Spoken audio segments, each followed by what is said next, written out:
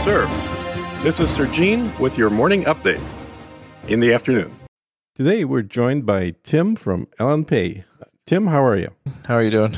Good. You're not a creator of a podcasting app, but you are somebody that's put together technology that podcasting apps are actively using right now. I'm helping power on both sides, actually, some of the creator receiving end of podcasting 2.0 and some of the podcast apps that are currently streaming sats in that whole new ecosystem there.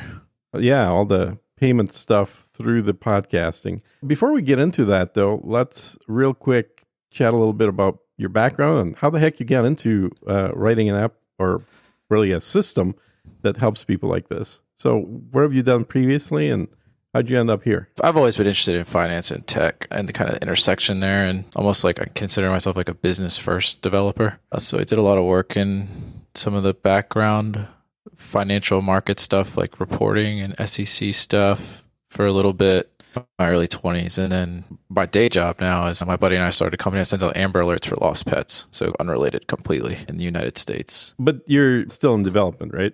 Or are you doing something else for that company? That company's been operating since 2014. And sometime a couple of years ago, I was thinking about micropayments, which is more relevant to this. But I was trying to figure out like what's up with the standard New York Times like paywall model. Like, why can't I pay 30 cents, 50 cents to look at an article and you hit the normal hurdles there, credit cards and all that stuff. And I was poking around with that, and I basically stumbled upon the Lightning Network. And the Lightning Network was pretty in its infancy at the time, still kind of is. And from that point, I stumbled into Bitcoin. So I actually became a Bitcoiner through that path.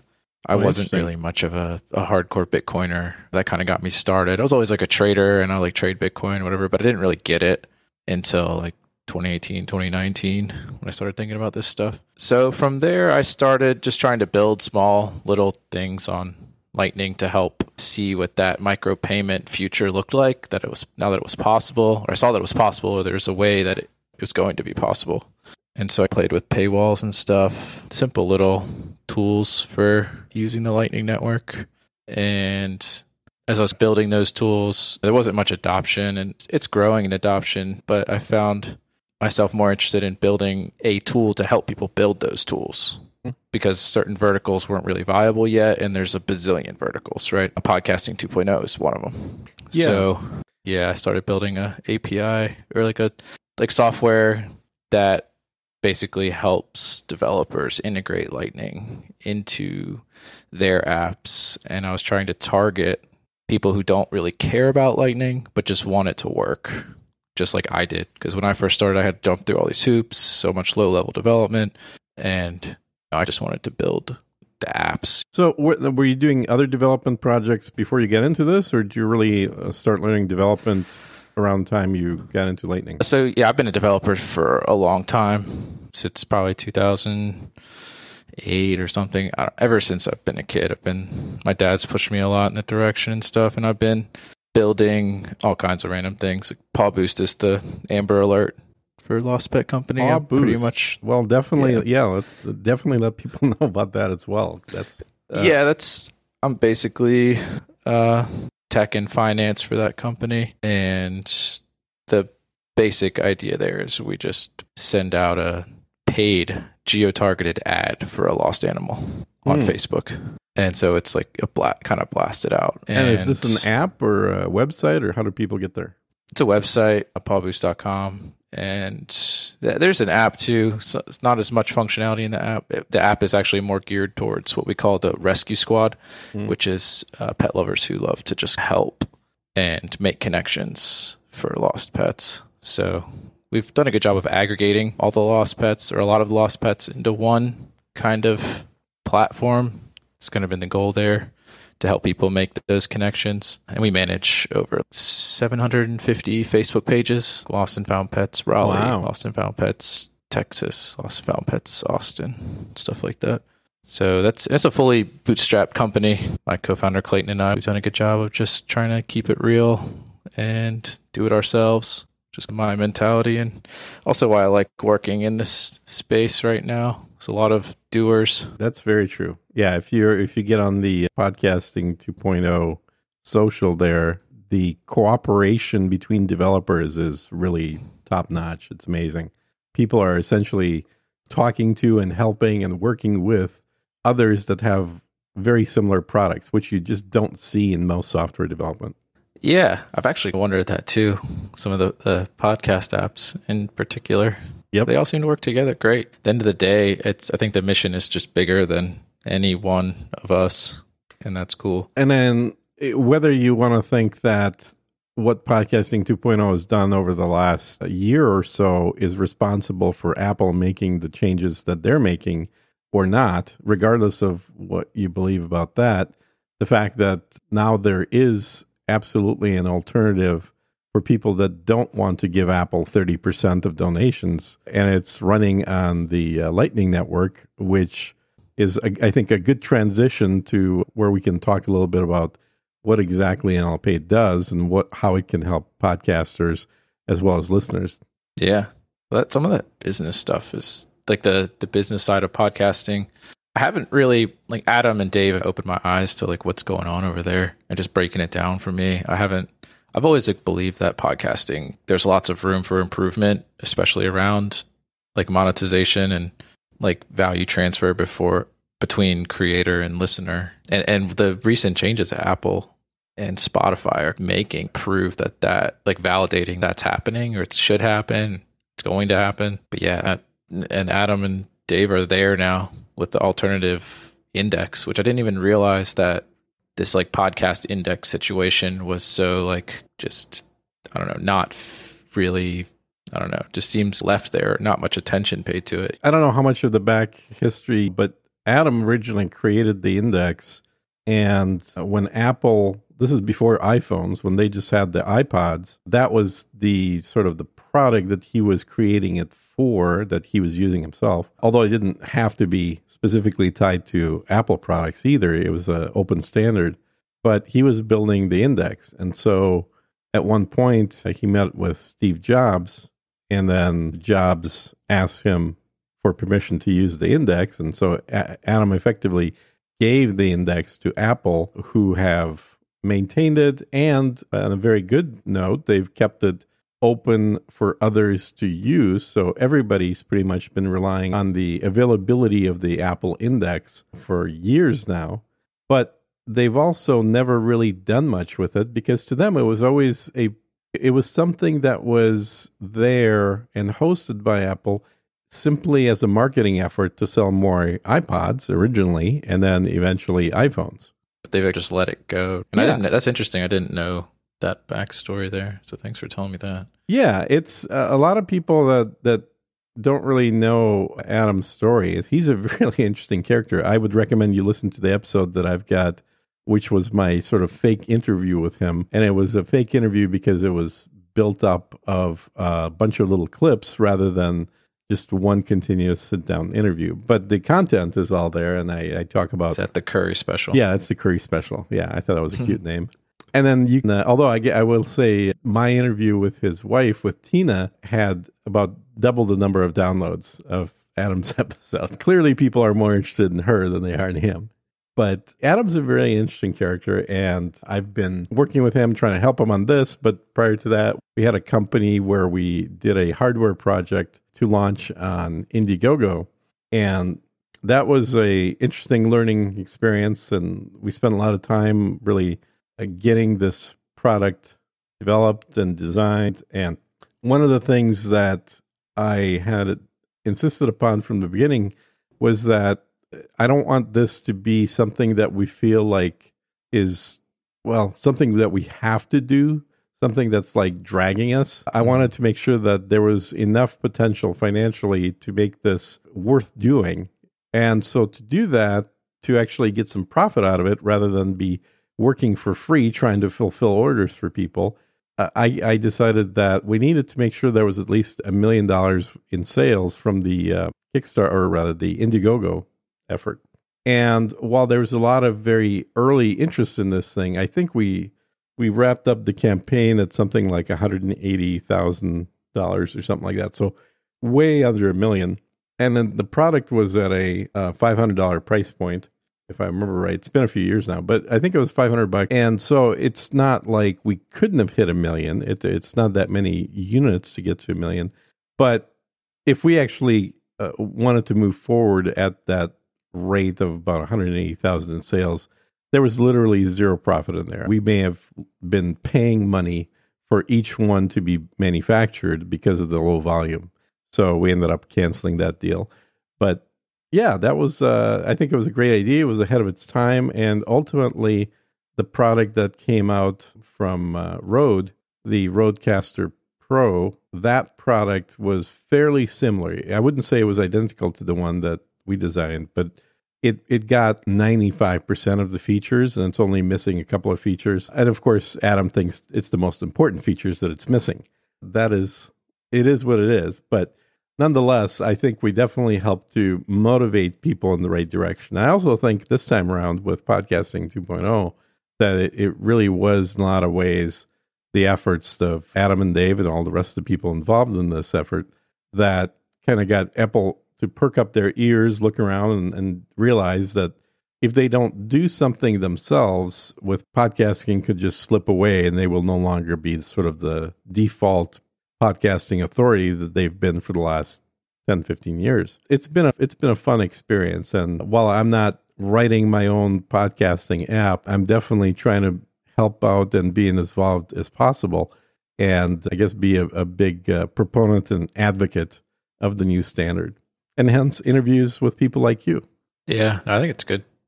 Documentation of this stuff is, I think, just going to be timeless. These are new standards and new, just protocols and ways of doing things that people are going to look back on and be like, wow, that was so long, like so much went into this stuff, and it's going to be, I think it's still going to be the normal one day. Oh, yeah, I do believe so. And the good thing is it is being documented really well, and there's a lot of discussions, and there are both discussions on the chat side of it, No Agenda Social, or not No Agenda, on Podcasting 2.0 Social, but also, or Podcasting Index Social. I should probably know that, but it's auto-typed when I start typing in my computer. But also discussions happening every weekend on a Jitsi, which is like if you're not familiar with it, it's like a knockoff of Zoom meeting. Yeah. They have the developer meetups every week. Yeah. Or something like that. Exactly. So there's a lot of opportunity to standardize things and document them. And documentation is one of the sort of weak areas that I've discovered as I've dived into Bitcoin and specifically into Lightning myself, in setting up a Lightning node and the Bitcoin node, and really doing a deep dive in the last probably 3-4 months. I was really very tangentially interested in that before, like not interested enough to run my own stuff. And now that I've done that, literally every week I hit my head against the wall on something, because there's so little documentation out there. And it really feels like the only way I get good answers is by talking to somebody that had tried it before and then came up with a solution, rather than by doing a Google search and then finding documentation that walks me step by step on how to do something. It just doesn't exist for a lot of this stuff. Yep. And I think that's just shows you how early it is. Really, there's a lot of ground there to be. Yeah. And it's 7 years old. So it's early, but it's been around for a while now. It's adoption of stuff. Right. So let's talk a little bit about LNPay and exactly what are the things that it offers. Obviously, I've played around with the website, but walk us through what are the different services that are on there.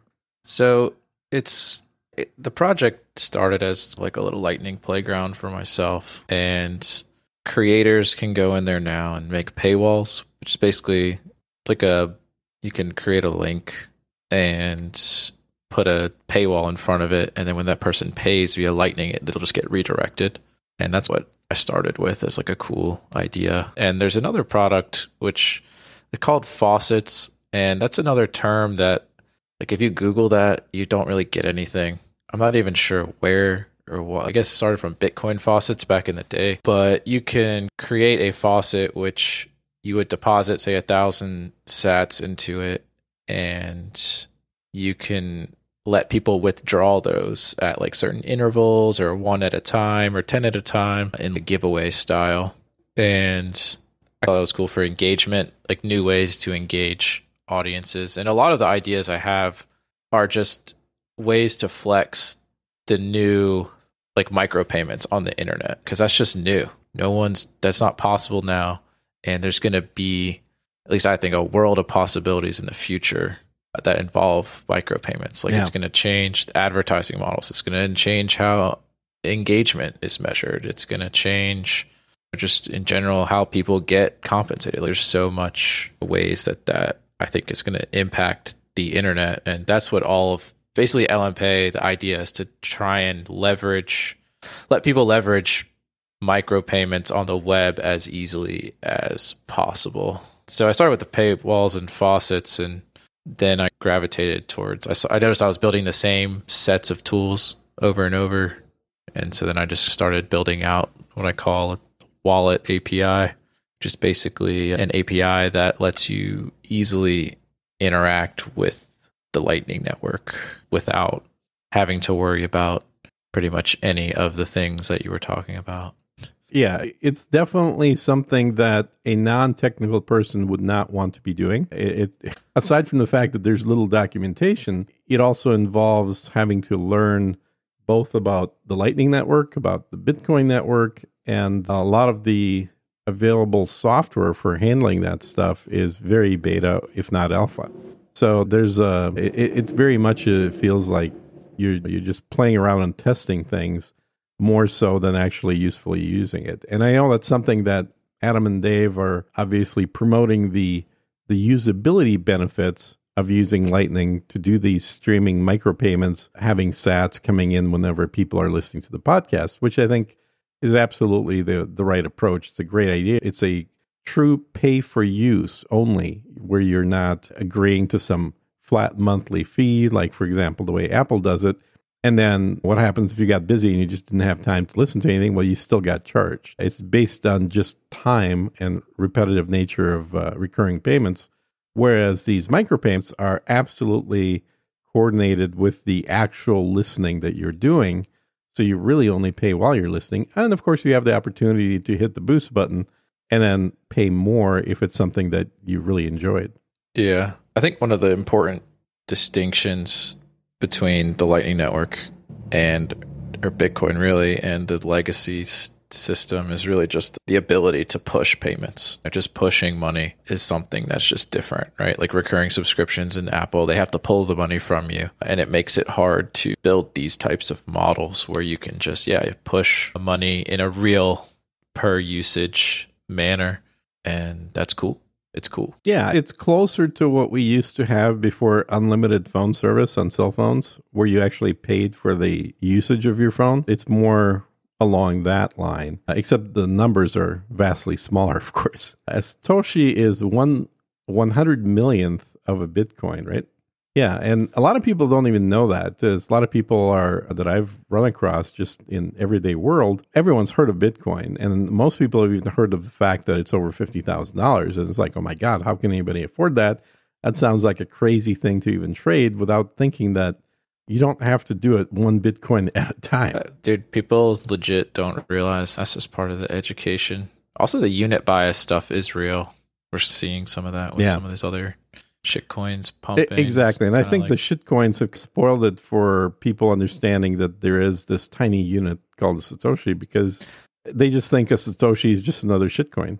Right. Well, I think eventually everything will be just denominated in sats. Like, I think Bitcoin will go away. It'll fade further and further away as the price goes higher and higher, and the need for sats and millisats, MSats comes. Yeah, because I fully think Bitcoin's get to 1 million, and just mathematically it should. There's no reason that it wouldn't, because it's a limited resource. There's hardly any left to mine, and the adoption is still in its infancy. And as more adoption happens, less and less will be available, so the price has to go up.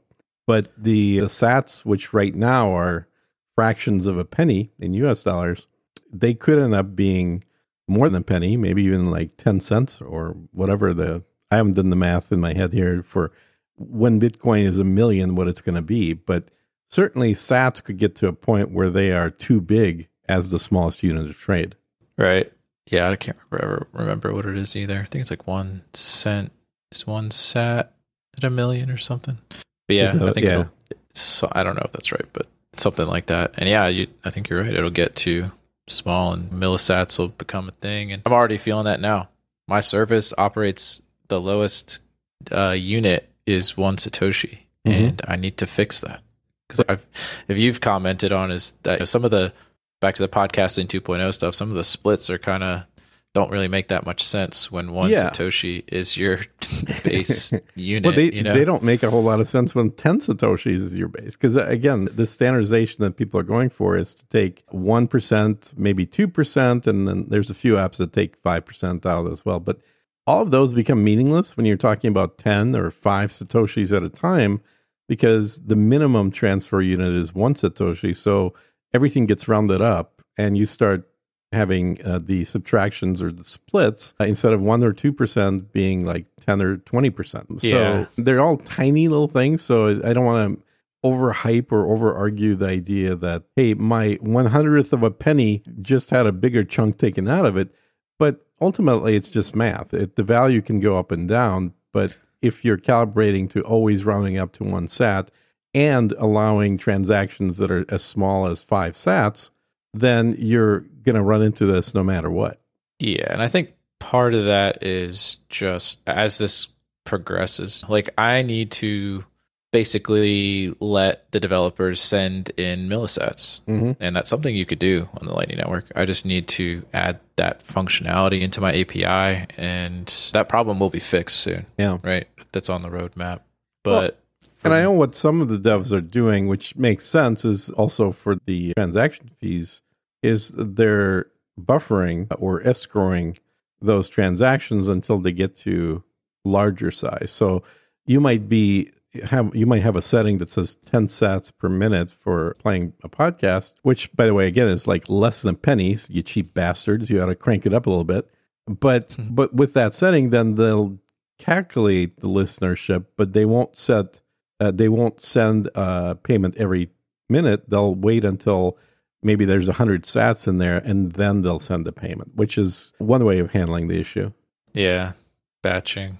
And yeah, that's cool too. I think the important part for me that I've been trying to push is just getting it out there. My mentality is more like scrappy MVP. Let's just get it out there. Okay, people, like the splits aren't all the way, but if nobody's streaming sats, then I'm not going to fix it because it's not important. Right. But now people are streaming sats. All right, this looks like I need to start working towards moving to MSAT as the base unit, which, by the way, is not easy, which I should have done from the beginning, is what it is. The millisats, so that's 1,000th of a set, or what's the breakdown?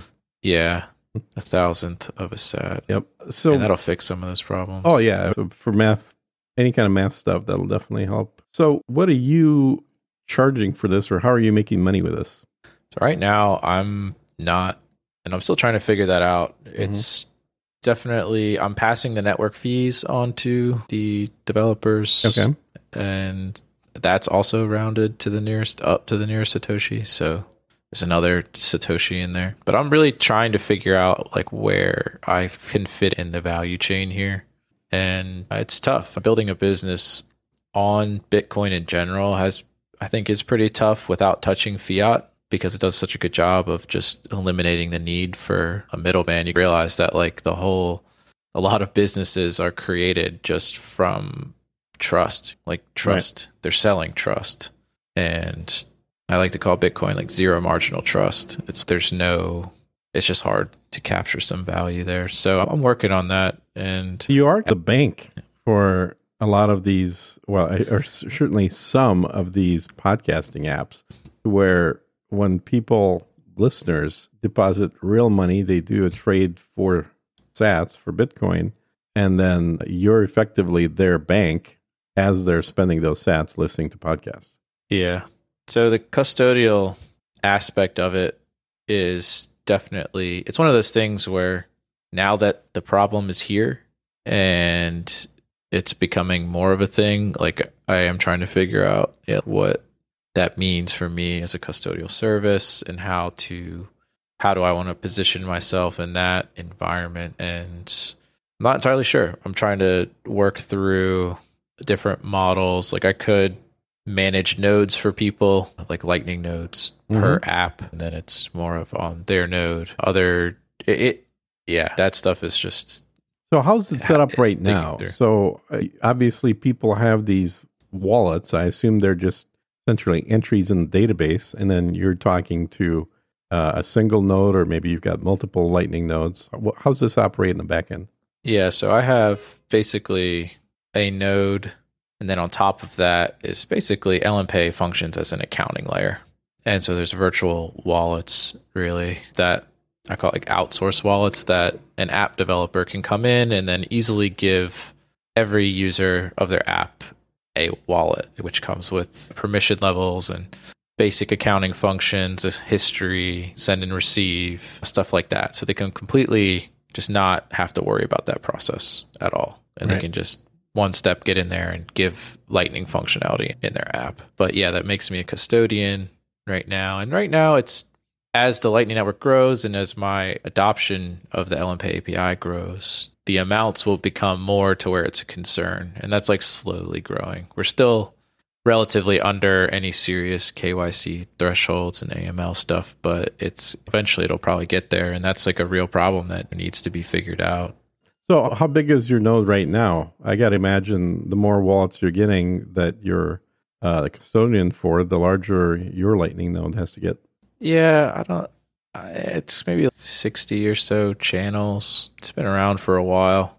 It's not as big as you'd think, but yeah. And that's a whole nother process there, is managing the liquidity in the channels. Well, and that's exactly where I was going, because even for my little dinky node, this has been a pain in the ass trying to figure out what it all means, and then having Adam on the one hand give me suggestions, on the other hand let me learn on my own, goddammit.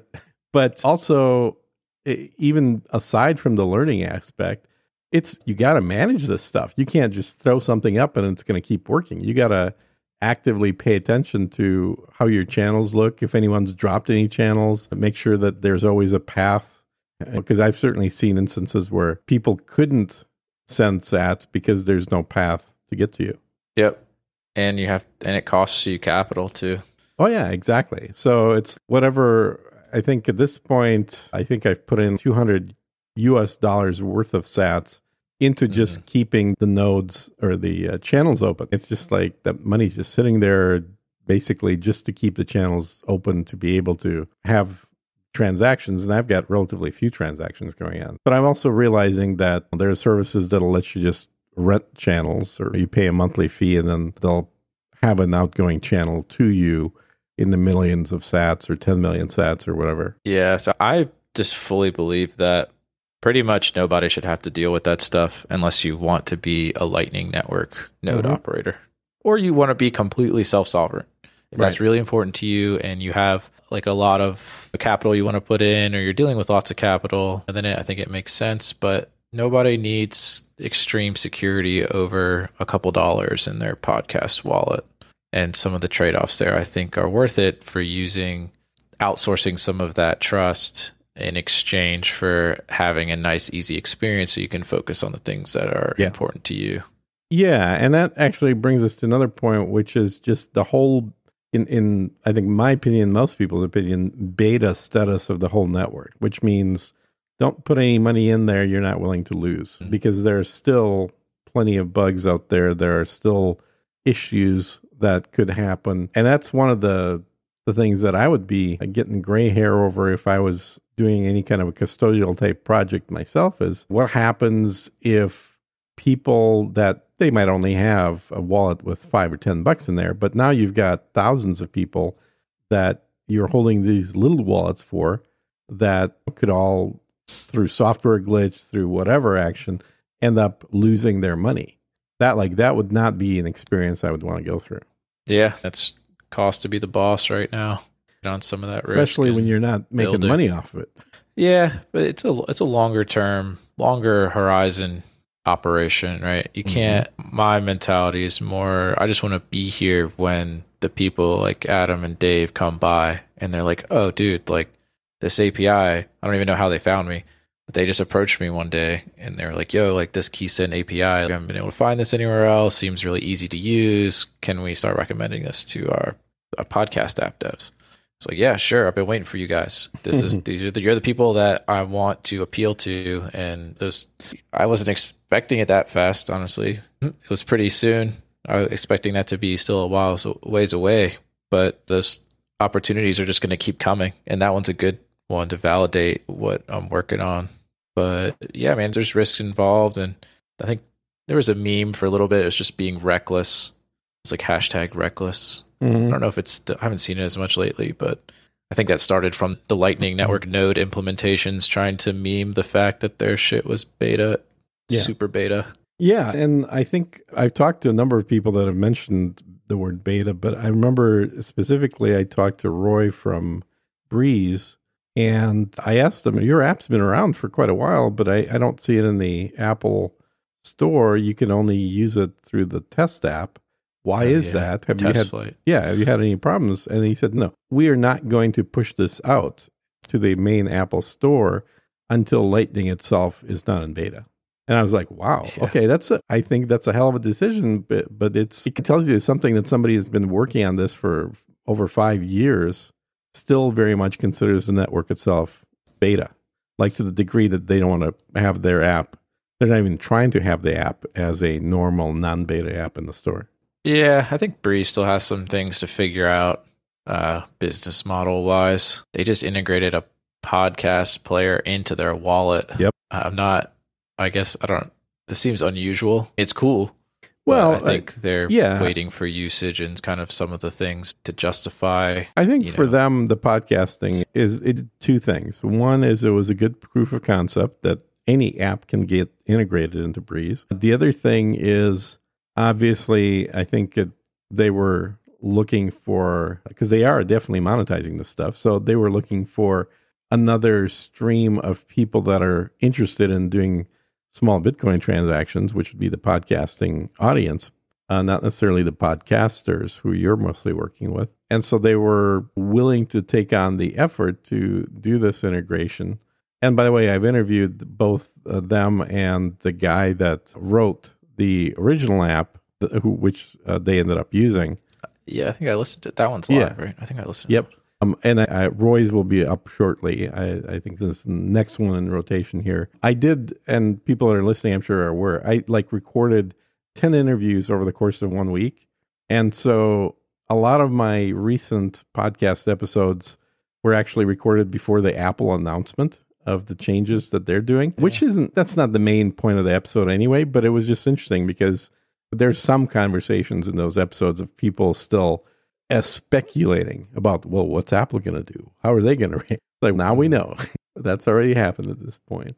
But yeah, I think as long as you treat it all as a high risk potential for loss kind of a thing, then you're fine. And really, the individual users are not likely to have large amounts that are kept in either custodial wallets or things that are risky. I think most people that are non-techie are just going to have their money sitting at Coinbase or wherever they're buying it, and then just sending out small little chunks to the escrow accounts that the podcasting players have, whether it's sitting on your end or on Breeze or Sphinx or wherever. I don't think anyone's transferring thousands of dollars worth of Bitcoin into those wallets right now.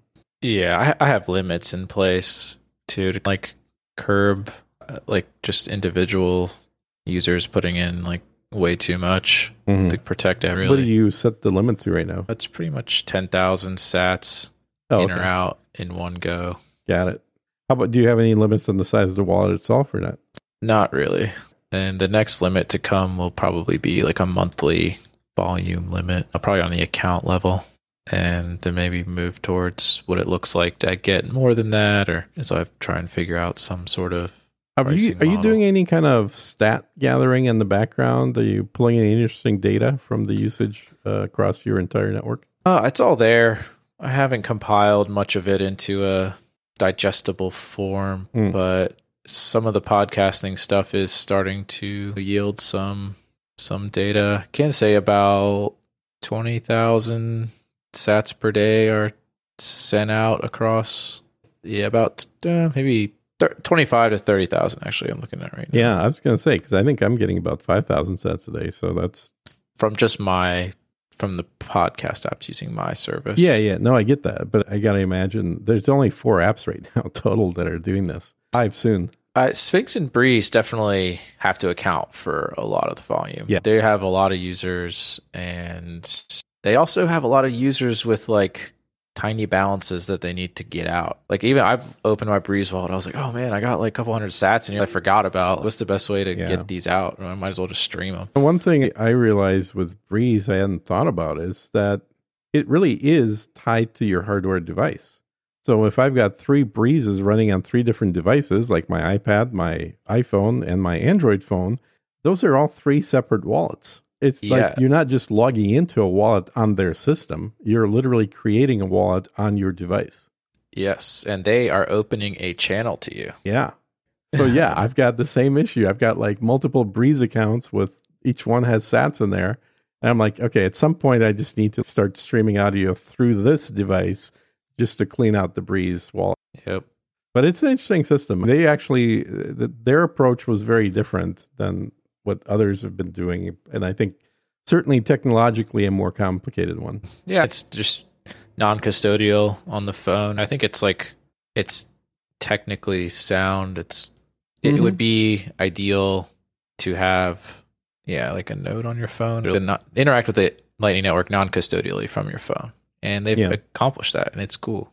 But that's, I think, one of the downsides. Then it literally is that physical phone is your node rather than an account. If I'm accessing my node using Zap, my phone is just the interface for talking to the actual node. Whereas with Breeze, your phone really is running, if not a real node, at least it's running that part of the node that's talking directly to Breeze. So I think there's pros and cons. I think there's probably some theoretically enhanced security that comes along with just carrying that wallet around right on your phone.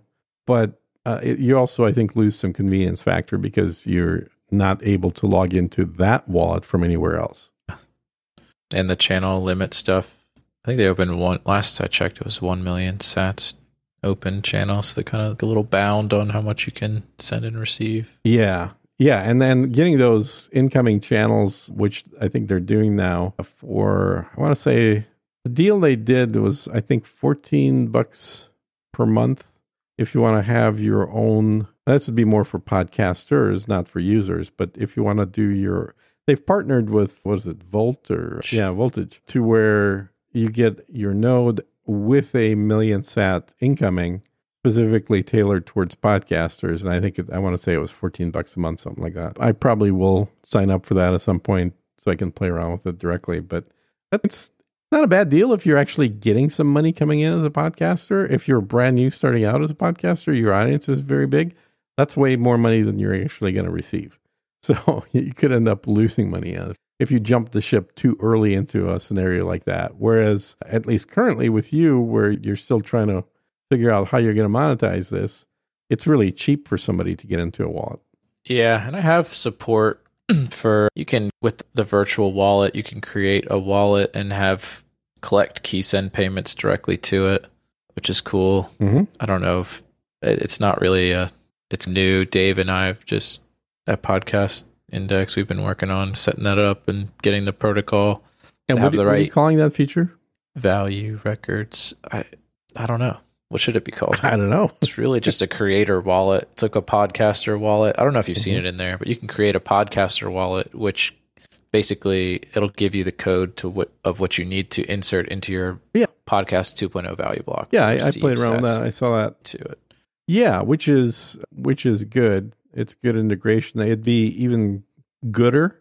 It'd be, I think, cool if Podcasting 2.0 had a button on their website that says, okay, now you've registered your podcast. Would you like to create a wallet, or do you want to enter a number? And if somebody doesn't have a number to enter, they can just hit that button and auto-create it on your end.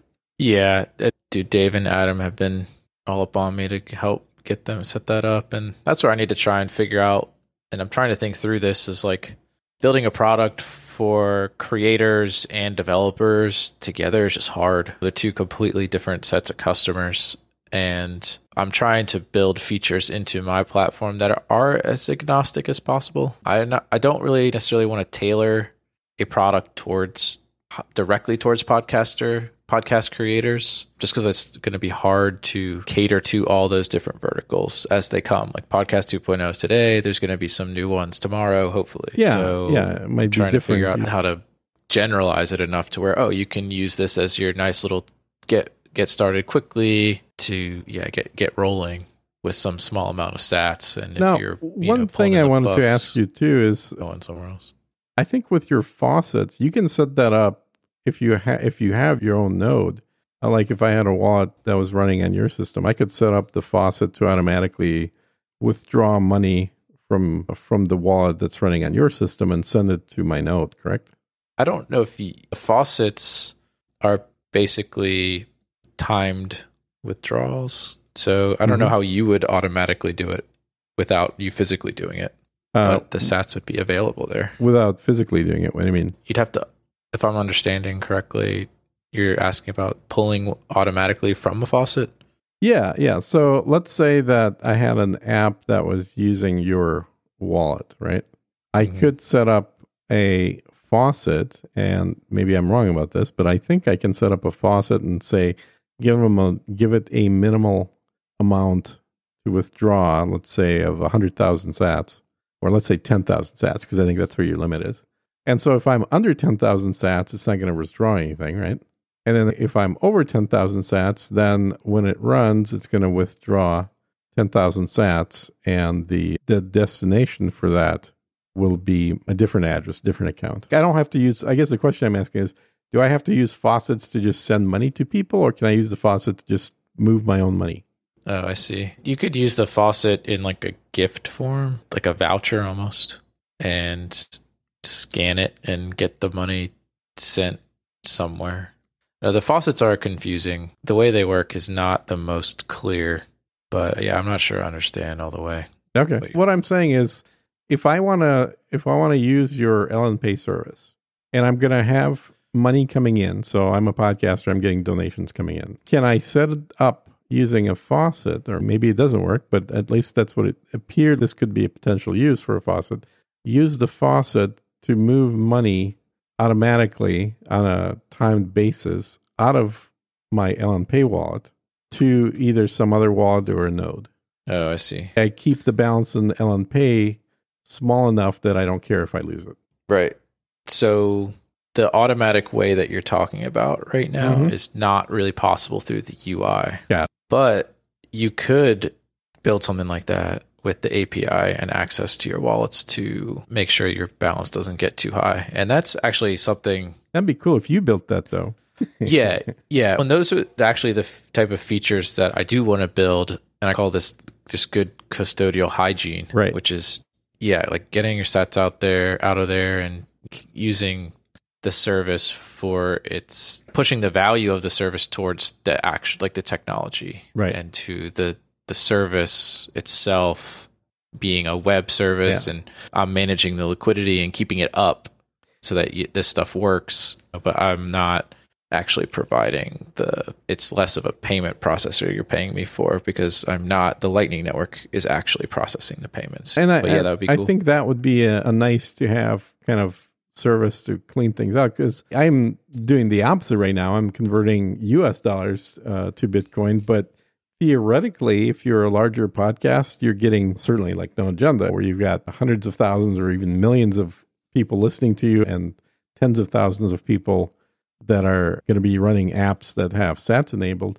It'd be cool to set up a rule that says, okay, whenever I hit 100,000 account, then send half of that, let's say 50,000, to either a node that I'm running just to offload it, or maybe even to a Coinbase or somebody, and where it automatically gets converted into on-chain rather than being off-chain on Lightning. Just to have some automation built in that lets you protect your investment if the size starts getting bigger.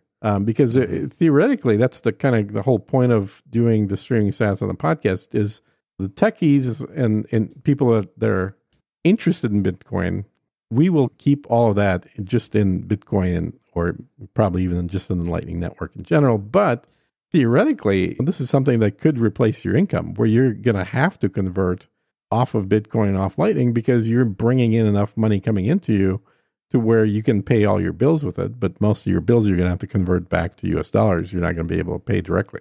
So if that had some sort of you've hit your target balance, trigger an automated transfer feature, I think that'd be very cool.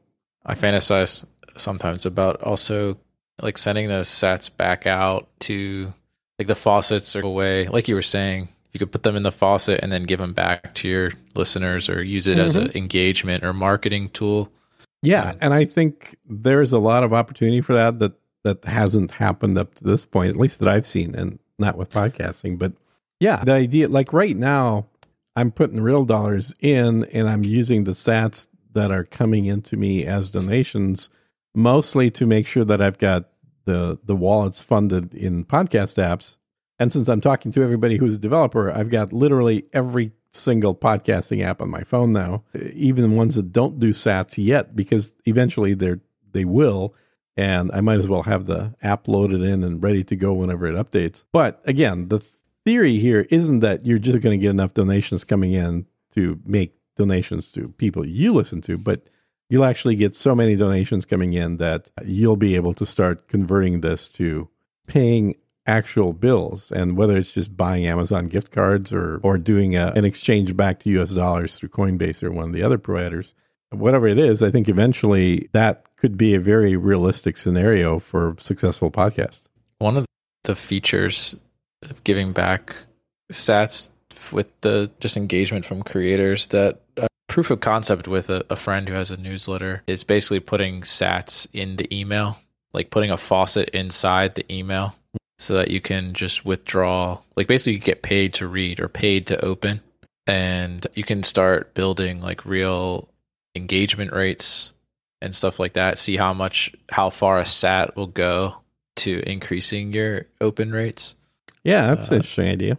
And also for podcasters, there's like this, I was playing around with this, like a way to encode text via audio. It's like it'll makes a noise and then you can like decode it, and you could put in faucets in there too to send sats to see who collects from the like decodes the audio.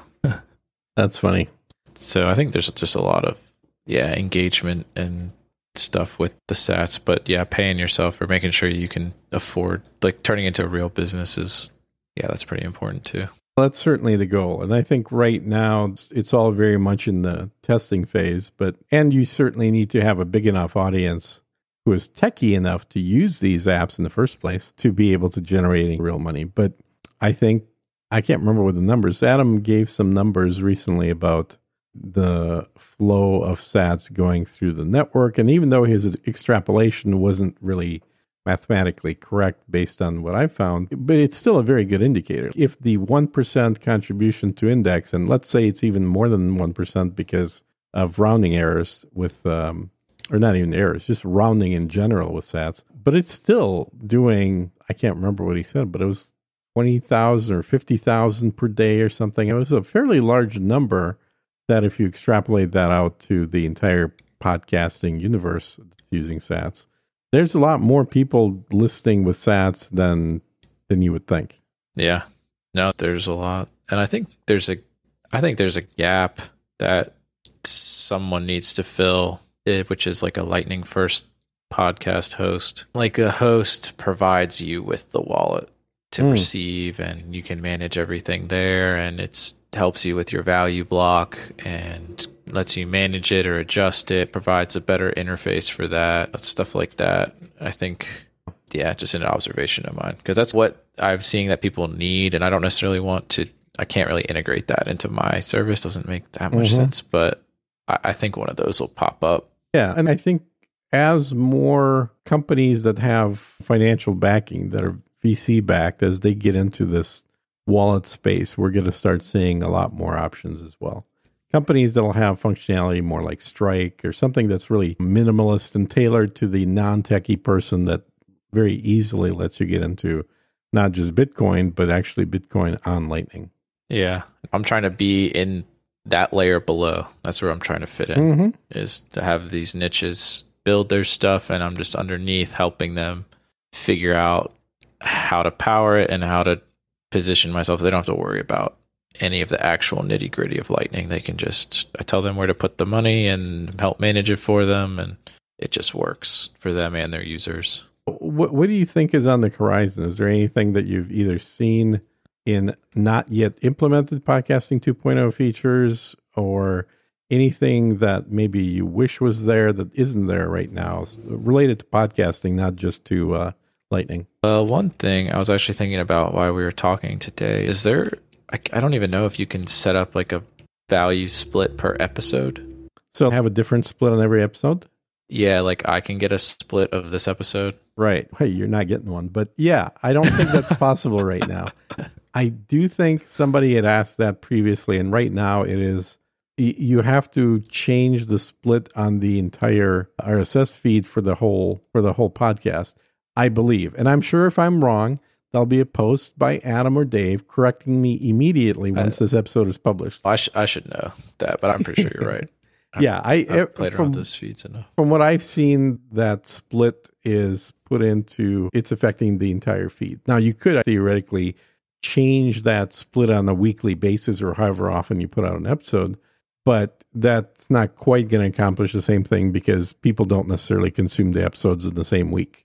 So you could end up having money going to somebody who was on or Right. who's on this week, but people are listening to last week's episode. It's an interesting idea, and I think there is a guests field now so that you can specifically credit the guest in there. So maybe on the path forward, this is one of the things that will end up showing up, is to have a per episode a split possibility, but I don't believe that's the case today. Aside from that, with the podcasting specifically, not really sure. I think that there's a lot of room to just grow in general. That podcast host I was talking about, I think some of those more specific to like helping with Lightning or just general subscription like stuff with podcasting and like getting away from the walled garden stuff will start to emerge, I think, at least.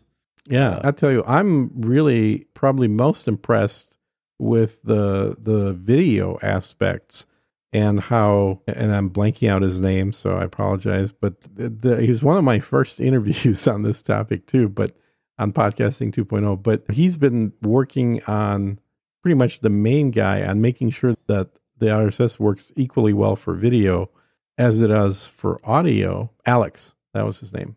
Sorry, Alex. But watching on Podfriend, being able to watch an episode of No Agenda Cartoon is really cool. It's not having to go to YouTube to load something up, but being able to just treat video just like a podcast, subscribe to it, have it show up exactly the same way, have it start streaming or being downloaded, whatever your preference is. So just effectively treating the video enclosure just like an audio enclosure and then being able to play it on the player is really cool. Now, I've been using YouTube and other channels for so damn long that obviously that's where all my subscriptions lie.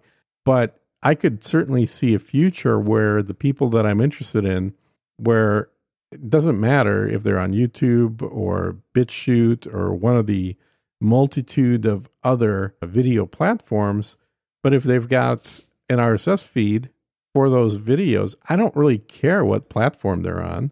As long as my app handles video like it does audio, then imagine that. Imagine being able to get away from YouTube, but still using the same app to watch all the different video that you watch.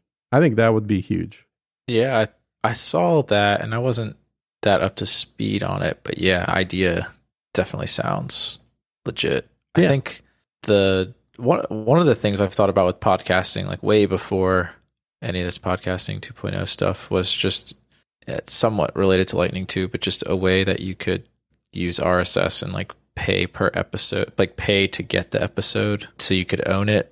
And if you're in the description, there was like a Lightning invoice or something, and you paid it, and then the feed basically would then show you the full episode instead of basically that's, you could do that in Sphinx right now. Can you? That type of functionality. So you can post either a message or a video or a link even, and then assign a price to it. And then people won't get the contents unless they agree to pay for the fee. I think I remember I put up one of the first things I did is I put a picture of me, of my own face, in there and then set it to 1,000 sats or something and said, only click on this if you really want to see what I look like. And surprisingly, a few people did. But yeah, you could do that, I think, with a variety of media. The biggest issue with Sphinx is that their interface is very much geared to what the app was built for, which is techies talking amongst themselves. And I describe it as it's essentially Slack with Lightning and Bitcoin slapped on top of it. And I hope I'm not disparaging them because I really think that is probably the easiest way to describe Sphinx to people that have never looked at it. Because it has channels, it has, a lot of the same functionality that Slack does. Slack has way more extendability because it's been around for a long time. But then what Sphinx did is to add the monetization aspects to it, being able to either send sats to a channel or send sats between people or create objects like videos or pictures or links that you can assign value to, and then only the people that pay will get access to as well. So maybe the technology in Sphinx would be great for making the next OnlyFans.